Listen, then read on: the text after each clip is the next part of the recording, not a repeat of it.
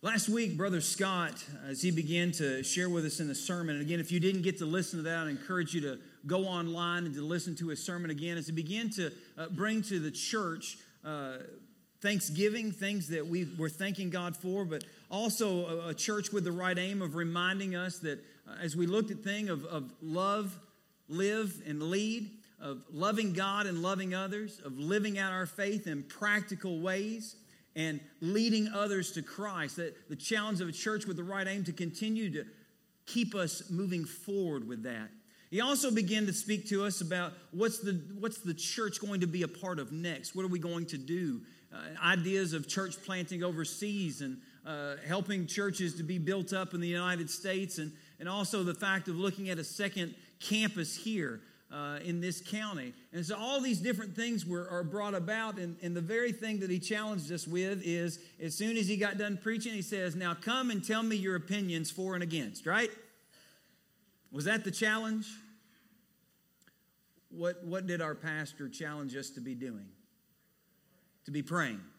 Now, it will be important to share pros and cons. It's important to share those things and to bring those out. But the thing that challenged us, that our pastor challenged us, is that we needed to be in prayer. What we need to do is seek not what we think, not what we want to do or what we think we can do, or to not do what we think we can.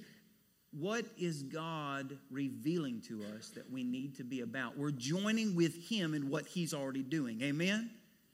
And so we are challenged to pray. But I don't know about you. How many of y'all just find it sometimes difficult to pray? Anybody struggle with prayer? I mean, how many times you get out there and you start to pray and all of a sudden you're like going, Lord, I want to thank you for today, and I want to thank you for all that you've given me and for my family. And Lord, man, a pizza sure sounds good right about now. Boy, I got things I got to get done, and how am I going to get this all accomplished? And, oh, man, I can't believe that happened at work. And what am I supposed to do here? And then, and God help us yet again.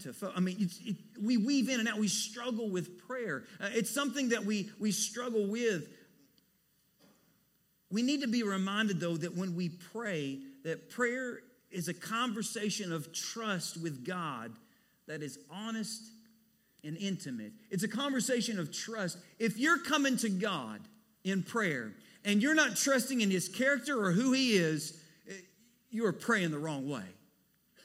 When we come to God, it's in faith of saying, God, I don't understand what's going on. I may not understand what you're doing, but I trust in you and what you are bringing about. We also become very honest with God and intimate, because that's what He desires. He desires honesty and intimacy. You know, I always get tickled when people tell me, you know what, you can never really question God. You can question Him if you question in the right tone. If you question God in the right tone and say, God, again, I don't have a clue why you're doing this, but I trust in you. One of my favorite prayers of all time is Moses. He's dealing with the children of Israel. How many of y'all know what I'm about ready to say? How many of y'all know that prayer? In the middle of that prayer, Moses is talking with God, and Moses looks at God and he says, these are your people. This is your people. You're going to have to get this figured out, God, okay? These are your people. I mean, he was honest. He was intimate. And God didn't look at him and say, Moses, bing, I'm done with you. He desired the intimacy and honesty with Moses. He had no problem with that because Moses trusted God. There was not a doubt. There was not a question of doubt. Well, why do we pray? Why do we pray? Because a lot of times people say, well, God already knows He's already going to do it, and He already knows what we're going to, and so why do we even pray? Because God's already going to bring about what He's doing. And to an extent, it's interesting because, Matthew 6:8 is going to tell us where it says He knows before you ask. That is true. God knows everything before you ask. But it's a relationship. God desires us to trust Him. He desires love and intimacy. He also is inviting us to be a part of changing and transforming this world. Prayer changes me because I line up more and more with God, right? But it also has an outcome of changing this world when I walk with God hand in hand in intimacy, because then I hear God's heart. I know what he's wanting me to do. He puts things upon my heart in order to be praying, to be praying for. He's the one leading it, not me. It's also interesting that when we think about the idea of prayer,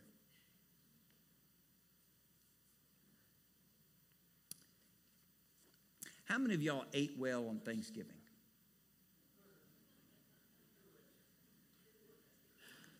I'm amazed we could raise our hands, right? Oh, you know, I mean, we ate well. In our spiritual disciplines, if we're going to grow in God, we're supposed to be feasting upon his word day and night. We're supposed to be in the word of God, feasting, eating, not just 15 minutes a day. That was a nice challenge, but that's not what the Bible says. The Bible talks about in the morning you're in it, at night you're in it, that you're in the scriptures feasting. If this is like feasting, prayer is like breathing. It is to be in constant communication with the Lord. Is to be in constant communication. Pray about with prayer and supplication, with everything, bring it to the Lord. We're called to be in the midst of prayer. But it's interesting that the disciples came to Jesus. It talks about this in Luke 11, or in Luke chapter. It says it in Luke, when we're talking about prayer, the disciples came to Jesus and they said, teach us to pray. Well, these are good Jewish boys. Are you telling me they don't know how to pray? No, they know how to pray, but there's a difference between Jesus' prayer and their prayer. Their prayers, they were giving to God, and they were using words, but Jesus was transformation. His prayers were effective. His prayers were effective. They were saying, Jesus, teach us what it means to be effective. You know, they were always wanting to shortcut and to get power. They were wanting prestige. And they said, you teach us how to pray, and Jesus was teaching them. It's not about it's about the intimacy with the Father. It's about walking with the Lord. And so if you have your Bibles, I want you to go to Matthew chapter 6. Matthew chapter 6. We're going to start in verse 9. And as we look at this today, in your bulletin, you're going to see the words broken out, and those are broken out for you to make notes today, for your notes. There are things that if God reveals to you that you can write out, but we're going to look at the different words that are in here, and just to break this down, and it starts out basically with this, our Father in heaven, and we're going to stop right there and just look at the word our. In the society that we live in today, we don't think our a lot of times. We think me, myself, and I. True? When we think me, myself, and I. In fact, when we think about spiritual growth, we think about my personal Bible study, my personal prayer time, my this, my that. You know what I have found? As much time as we focus on we don't ever seem to get nourished the way that we need to. We're always scrambling for the next Bible study. We're always scrambling for the next thing. And Bible studies are important. And again, we're talking about prayer. That's important. But our focus is wrong when we start with my. What is the great commandment? Love the Lord your God with all your mind, strength, and soul. And love your neighbor as yourself. I don't hear a my in there. Do you? Have you noticed that the focus, our. When we pray, it's fine to bring up our petitions, God. God wants us to share with him my petitions, your specific petitions. But God also is calling us to be in prayer for to be lifting up our body of believers, to be lifting up brothers and sisters that are in other countries, to be lifting up our lost loved ones, to be a community focus. If we don't watch it, the reason why we're not effective is because we're self-centered. We're self-centered. We're going to talk about personal prayer that is absolutely lifted up with Jesus later on, but I want us to even think about how Jesus is teaching them how to pray with our. The next one it comes into is Father. You know, and the beautiful thing about this is that Father, when you think of this, Father, That's a beautiful idea and word. Now, some of us, I know, didn't grow up with good fathers. I understand that. Some of you did grow up with good fathers. Some of us have not grown up with good fathers. But we all know what a good father's supposed to be because we either are thankful we had it or we regret we didn't have it, right? You ever notice that? Notice that in that moment, somebody's saying, I wish my dad would have been, because we know what it's supposed to be. Well, let me show you something. There's no perfect earthly father, even if we've had good ones, but there is a perfect heavenly Father. There is a perfect heavenly Father that comes and says, come, I have time for you. Come, you come and sit upon my lap. You share with me what is going on. You come to me because you don't know how to do something. I will teach you because he says, I am a good Father. He is a Father that is compassionate and that is caring, and that the grace he shows, oh my goodness. This is who we are praying to, of a Father that desires us to come to him in intimacy and love, and that he has all the world and time for us. Amen? Our Father. Listen to what it says in Matthew 7, 9 through 11. Or which of you, if his son asks for bread, will give him a stone? Or if he asks for a fish, will give him a serpent? If you then, who are evil, know how to give good gifts to your children, how much more will your Father who is in heaven give good things to those who ask him? He's looking for us to ask him. He's looking for us when we come to him and we say this. Will we approach God as a father who is desiring to give good gifts to his children? Or are we approaching him of saying, O thouest God, I come thee, thou to you, thouest thee, in speaking of biggest words, so that thou would hear me and thou would say it. Now listen, if you pray that way and you mean it, there's no problem. But if you're just using specialized words, God ain't hearing you. He comes to desire honesty and intimacy with his children. That's what he desires. Our Father. Now think about this. Father, intimacy, one we can relate, but who is in where? In heaven. See, Jesus is teaching them to pray, our Father who is in heaven. In heaven, he's on his throne. In heaven, he's absolutely in control, right? On earth, he's completely in control. He's on his throne. When we are approaching God, I laughed about this today. Josh and the praise team, they sang that song right there at the very end, and I got tickled because it said freaking out. That is not necessarily a very churchy word, right? I know some of y'all were sitting there going, did that just say freak out? Is that what that said? You know, but you know what's funny? What's funny is this. That's exactly what we do. We just don't dress it up with it. We call it anxiousness.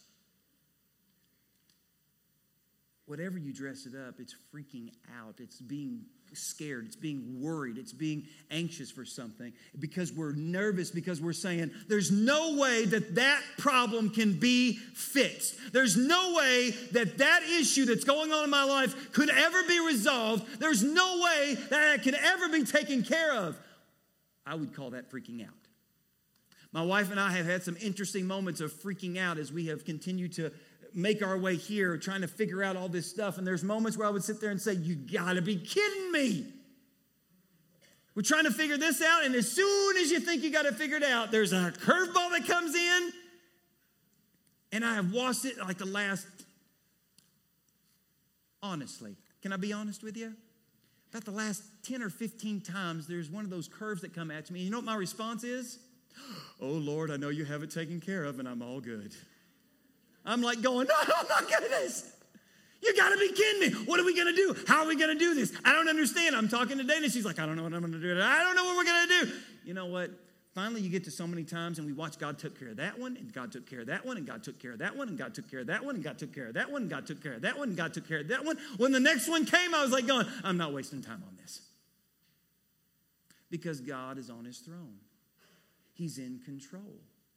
Why are we worrying about things? It's not saying the situation's not difficult. It's saying that God's in control of the difficult situation. He is on his throne. He is in heaven. And thus as we pray, our Father in heaven. Let's go to the next part of this. Hallowed be your name. It seems like such a weird thing to be praying in the midst of a prayer of your name be hallowed, your name be holy, your name be set apart. Why would I pray something like that? Jesus is teaching them this. The first 3 commandments of the 10 commandments basically do this. Have no other gods before me. Not make yourself an idol in the form of anything. And you not to take God's name in vain. And the reason of all that is because there is no other name in heaven or earth of which people can be saved than in Jesus Christ. Amen? And if we don't have a good understanding of who the Father is, we rob salvation from this world. Hallowed be your name. Do you know how many, we don't think about this, but you know, it's interesting. God's name is so misaligned in our culture. I thought about this the other day, and I've thought about this for a while, but it's interesting, even the text, OMG. We do things without even realizing it, that we take away, and we make God a little bit lower and lower and lower all the time, of not keeping him on high and on his throne, of not keeping him pure of who he is. Have you ever noticed that when somebody is out doing stuff and they're fixing stuff and all of a sudden they hit their thumb with a hammer, they never say, "Oh, Buddha!" Have you noticed that? Have you noticed that? Stub their toe, "Muhammad, Muhammad, Muhammad." I've never heard anybody ever say that. Never. I have heard people use every form of God and not even speaking to him. See, Jesus is teaching them, pray that we keep God's name set apart and holy. We pray that we keep God's name holy because that's the only name that brings about salvation. And we have to pray that because we're tempted to not keep God holy. True? And so even in this moment where he's teaching us, be praying in this moment to keep God's name holy. Your kingdom come, your will be done on earth as it is in heaven. Your kingdom come. I've heard people say this many times. They're like going, you know what? If Jesus came back right now, I'd have loved ones that go to hell. I'd have loved ones that would go to judgment. They would be thrown into the lake of fire. They would go to hell. And so I don't want Jesus to come back just yet. And I've heard people say that. And in fact, I've said that before. But here's my question to you. If you've ever said that, are you sharing the gospel with others? Are you sharing the gospel with loved ones? Are you sharing the gospel with family and with friends? Because if you say, I'm not ready for Jesus to come back, but you're not sharing the gospel, you're not lined up with Jesus. You're not lined up with his kingdom and what he's doing. You are out of line. And this is why the Bible tells what Jesus is telling in the midst of prayer. Your kingdom come. I want Jesus to come back. I want Jesus to set all wrongs right. I want suffering to end. I want him to reign. And I want to see him come back, which means I want to be about his business, not my business. When I'm praying your kingdom come, it lines up this messed up flesh that's more worried about making sure, oh God, please make sure that they don't call me in so I don't mess up my vacation. I'd like to have a good moment of family time. And God, if you'll just make sure this vacation doesn't get jacked up so that we can spend time together. And listen, there's nothing wrong with that prayer except for I've realized we pray more about him not messing up or keeping our plans messed up instead of keeping his plans in line. True? when I am praying your will or your kingdom come, that keeps me lined up with this. God, there's things that I have today and things you've called me to do. But if you interrupt my agenda for your agenda, amen. If you interrupt my agenda for your agenda, amen.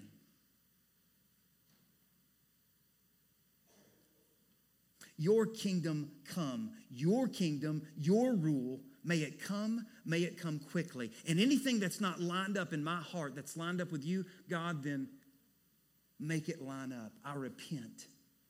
Your kingdom come. Your will be done on earth as it is in heaven. How is God's rule carried out in heaven?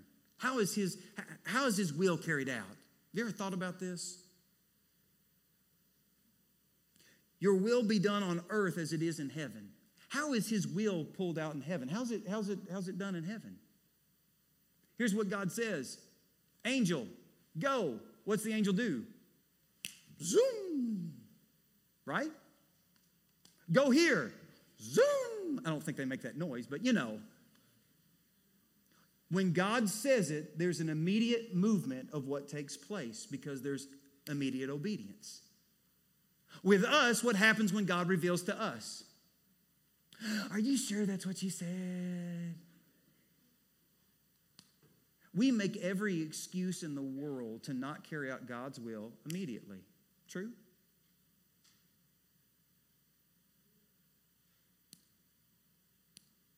And there's times where we don't even watch the things that we say. Somebody will ask and say, you know what, let me pray about that. And listen, that's true. There's things that we should be praying about specifically. But I'm going to share with you this. If we are in the midst of prayer with God, constantly dialoguing, there are some things that we don't have to pray about because we have been in prayer with God and he will show us immediately because we've already been walking with him.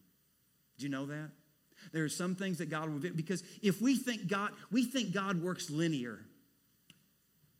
This gets brought up, so I need to pray about it in order to find the answer. There are some things that if we're already in prayer ahead of it, God's going to show us and we'll say, oh, that's what you've been showing me. I understand. Yes, I'll go do it right now.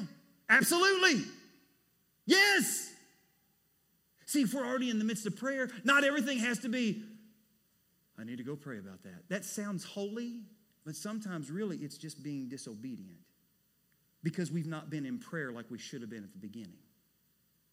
Does that make sense? Now, please hear me. I'm not saying that you shouldn't take if something's brought to you and not pray about it. You should. But I'm just telling you there are some things that God reveals if we're already in the midst of prayer with him that we're able to move because we've already been in intimacy relationship with him.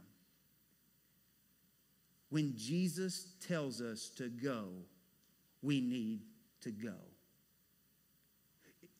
If he tells us to stay, we need to stay. If he tells us that we need to speak, we need to speak. And if he tells us to shush, then we need to be quiet. Whatever he reveals, his will on heaven is moved quickly. On earth, it should be the same way. And thus we pray that that's what happens. Give us this day our daily bread. You know, we don't deal like they did back then in the time of Israel where they're working sometimes for daily food. Some people were working just to eat that day. We nowadays, when we go to the grocery store, we don't just buy one thing of eggs and one thing of milk and then go back the next day. What do we do usually if we go to the grocery store? We pile it up. We get a bunch of cart, we get the whole thing, we go through it, put everything out, and we put it in our cupboard. And we don't necessarily, at times, if we don't watch it, we don't ask God for our daily bread because, it's right there. Church, your bank account, your paycheck does not provide for you. God does. Nothing else provides for you other than God. Your house could be lost in a second. Identity theft could take everything you had. You could be fired from your job. You could lose everything. And I'm going to tell you right now, God will still provide for your needs because he's promised he would to his children. And when we pray, when we pray, give us this day our daily bread, we are never taking it for granted that somehow we've gotten it ourselves. It's all been given by him. It keeps us humble. It keeps us to that point of dependency upon God and never upon myself. Listen to Matthew 6:31-33. Therefore, do not be anxious, saying, what shall we eat? Or what shall we drink? Or what shall we wear? For the Gentiles seek after all these things, and your heavenly Father knows that you need them all. But seek first the kingdom of God and his righteousness, and all these things will be added to you. And forgive us our trespasses as we forgive. Oh, hang on.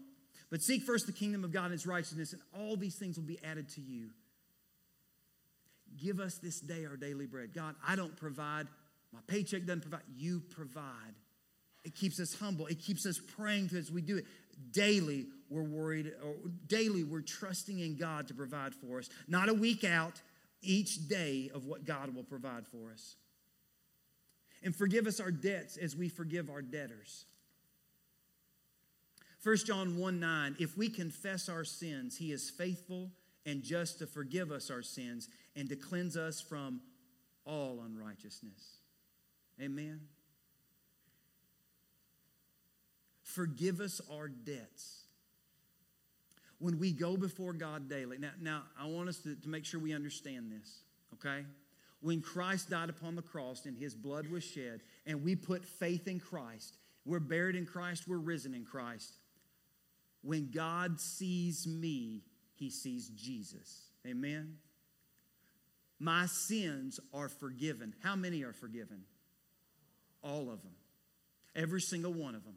Then why am I confessing my sins? Because it goes back to the intimacy.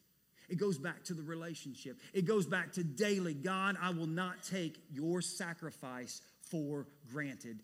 Daily, I will not sit there and say, I've been forgiven so I can live however I want. And it doesn't matter because Jesus has forgiven me. That is not what the Bible says at all. And if you're living that way, you have totally taken your context out of relationship with Jesus. That's not how he's called us to live. When we go before God, we are going before him and saying, God, forgive me of my attitudes. Forgive me of my actions. Forgive me of my words. Forgive me for I have not lived out the things that you've called me to live out. Forgive me of my debts. And not only that, there are things that we're telling God, and God, forgive me of sins that I'm not even aware of that I have sinned against you. Do you know that you've committed sins that you didn't even know are sins? Did you know that? That's why I'm so thankful for the blood, because if I have to list every sin in order to be forgiven and stand right with God, I'm going to hell. If I have to be able to list it all out and know it all out, I have no hope whatsoever. We don't even understand how sinful we have been. But yet the beauty of when we confess our sins, the Holy Spirit even begins to show us things. You know what? You didn't know this. Psst, that's a sin too. And I love you enough to reveal it so you'll repent of it and come and be more like me. Forgive us of our debts. Now, here's the hard one. As we forgive our debtors. Forgive us of our debts as we forgive our debtors. Listen to Matthew 6:14-15. For if you forgive others their trespasses, your heavenly Father will also forgive you. But if you do not forgive others their trespasses, neither will your Father forgive your trespasses. If you're going to beg and plead that Jesus forgive you of your sins, and then turn right around and not forgive those who have sinned against you, church, we don't truly understand who Jesus is then. I don't know about you, but I have been hurt by some people, betrayed. I have been hurt by family members. And family's not supposed to do that, are they? I've had family members that have hurt me. I've grown up in church all my life. I've had people that were close to me, brothers and sisters in Christ, and yet they seem to turn. Man, I don't even know what's worse than family or church when they hurt and when they cut. And there are moments that I have looked when that has happened, and I have said, they don't deserve forgiveness, and I don't feel like giving it to them. They hurt me intentionally, made a choice. And even sometimes when I went back to try to fix it, they went and doubled down. So I don't want to forgive them. But Jesus taught us to pray daily. Father, forgive me my debts as I have forgiven those who have sinned against me. See, I am asking God to do something in that moment of working in my life. I say they don't deserve forgiveness. I don't deserve forgiveness from Jesus. You know what I deserve from Jesus? I deserve damnation. I deserve hell. I deserve God's wrath and judgment poured against me and everything laid out and nothing held back. I deserve eternal damnation for all of my life. After the first 100 years of being in hell, that will not pay for the sin that I committed against God. After being there for 1,000 years, I will not even begun to have paid off. It would be an eternity, and I would deserve every agonizing moment that was poured out against me of how I sinned against God. Did you know that? And here's the beauty. I didn't do anything to garner God's forgiveness. He just gave it. While I was still a sinner, Christ died for us. And thus, when I look at that moment, God, forgive me my sins as I forgive those who have wronged me. God, you teach me to love as you have loved me. You teach me to forgive as you have forgiven me. This is what we pray for because that is not natural. How many of y'all are still struggling to forgive some people? Hey, good news. He ain't done with you yet. Amen? He's still at work in your life, teaching you what it means to receive the forgiveness and to give the forgiveness. This is what we pray, and this is what we're taught. It goes on and says this, and lead us not into temptation, but deliver us from evil. The word here for temptation also can be that of trial. It's a Greek word, parasmos. Don't ask me to say it again. But in this Greek word, it can be temptation or it can be trial. I humbly am going to put before you that I believe that in this moment, I think it is talking about, and lead us not into trial, but deliver us from evil. If you think about this, listen to James 1:12-14. Blessed is the man who remains steadfast under trial, for when he has stood the test, he will receive the crown of life, which God has promised to those who love him. Let no one say when he is tempted, I am being tempted by God. For God cannot be tempted with evil, and he himself tempts no one. Lead us not into temptation. God doesn't lead us into temptation. He doesn't tempt us. But he does give us trials, amen? He does allow us to go through trials. James 1:2-4 says, count it all joy, my brothers, when you meet trials of various kinds. For you know that the testing of your faith produces steadfastness. And let steadfastness have its full effect, that you may be perfect and complete, lacking in nothing.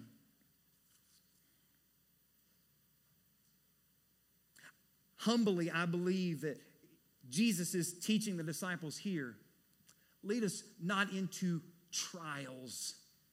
Is it okay to ask God that we wouldn't have to go through trials? Is it okay to ask God that we wouldn't have to go through trials? What did Jesus say when he was in the Garden of Gethsemane? If there's any way, take away this cup from me, but not my will, but your will. How many of y'all have ever had to learn something the hard way? How many of y'all had to learn something the hard way? Now, some of us have gone through hard trials. We were so hard-headed and hard-hearted that God had to use that trial in order to get us to repent and be softened and to say, God, I get it, and I thank you. But there are some trials that we took because we were not very bright. There are some trials that we took on because we said, well, that means for everybody else, but not for me because I'm special. God, I know what your word says, but surely you don't mean me in that. So I'm going to do it my way. And guess what happened? You blew it. You ran smack dab, headlong into something, and it cost you. And then all of a sudden you realized and said, you know what, God, I didn't have to go through that one. If I'd have just taken you at your word, if I'd have just listened to what you said, if I'd have just listened to what, then it'd have been okay. Church, I believe in this moment that they're saying, and lead us not into trials that we don't have to go into. Deliver us from evil. Well, Sean, what happened? Why did I go through that trial? Because God loves you enough that he is perfecting your faith. And there are some trials that you go through because he loves us. And your goal is not to be comfy on this earth. It's to be in heaven with him. And there are some trials that we look at God, no matter what happens, and we go through them and we say, God, thank you for that trial. I hate what I'm going through, but I know that you have used that in order to refine my faith to trust you more. And thus, praise be unto God. Amen? But there are some trials that we need to pray, God, help me not to be stupid. I'm not supposed to use that word for some little kids. A little kid came up to me and said, that's a bad word. I'm so sorry. But as the adults in here, you know what I'm talking about, right? Lord, teach me from being so hard-headed that I do foolish things. Lord, keep me from trials that I don't have to go through. Keep me from that evil that would befall me. I'm going on trials that I don't have to go through. For thine is the kingdom and the power and the glory forever. Amen. Church, Jesus was teaching the disciples how to pray because they used words, but they knew that there wasn't something effective about their prayers.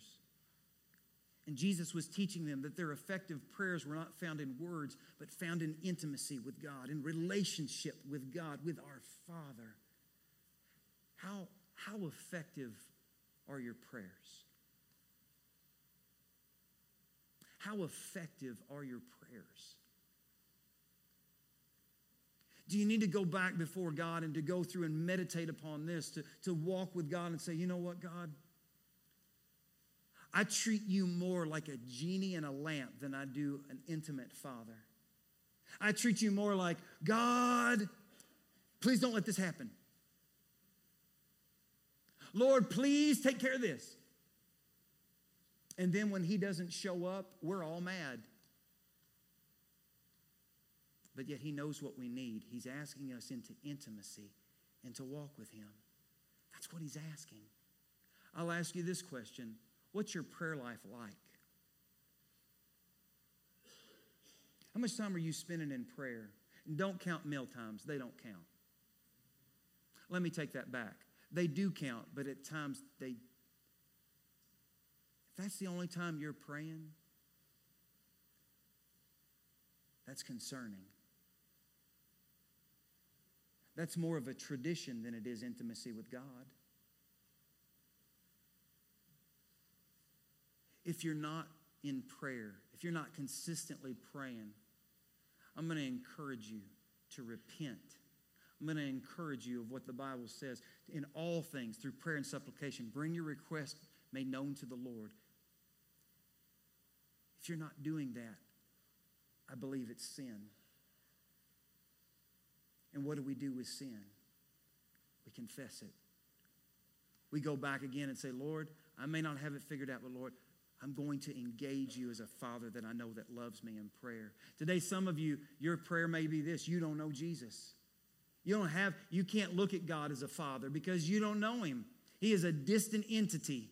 And today, he wants to know you as his child. Do you have a relationship with Jesus Christ? Have you put your faith in the one who's died for you, has shed his blood? Because that's the only way you find forgiveness of sins. Maybe today there are things that you've given up, you don't even pray for anymore. Family members that seem to have gone wayward, situations that you've given up on hope. Where is the faith in that moment where you say, God, I trust in you, even though this situation seems hopeless and this seems like it's not working out, but God, I trust in you, and thus I will pray yet again, because I know that it's not the outcome of that prayer. It's walking with you. You will lead me where I need to be because you are my heavenly Father. Let us pray. Father, we come before you today. Lord, we thank you for your word. We thank you for your encouragement and, Lord, even your rebuke.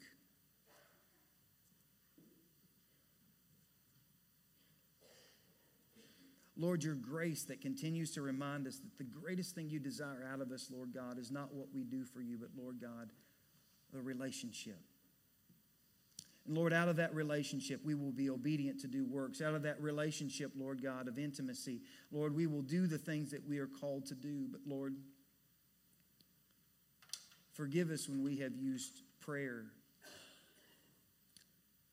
than just being with you, just seeking you, knowing your heart. Father, we lift up this time to you. We come to a time of altar, Lord. May we give you that which you desire. Whatever that is you've laid upon our hearts, Lord. May we be obedient. May we move as you call us to move. And it's in the name of Jesus that we pray. Amen.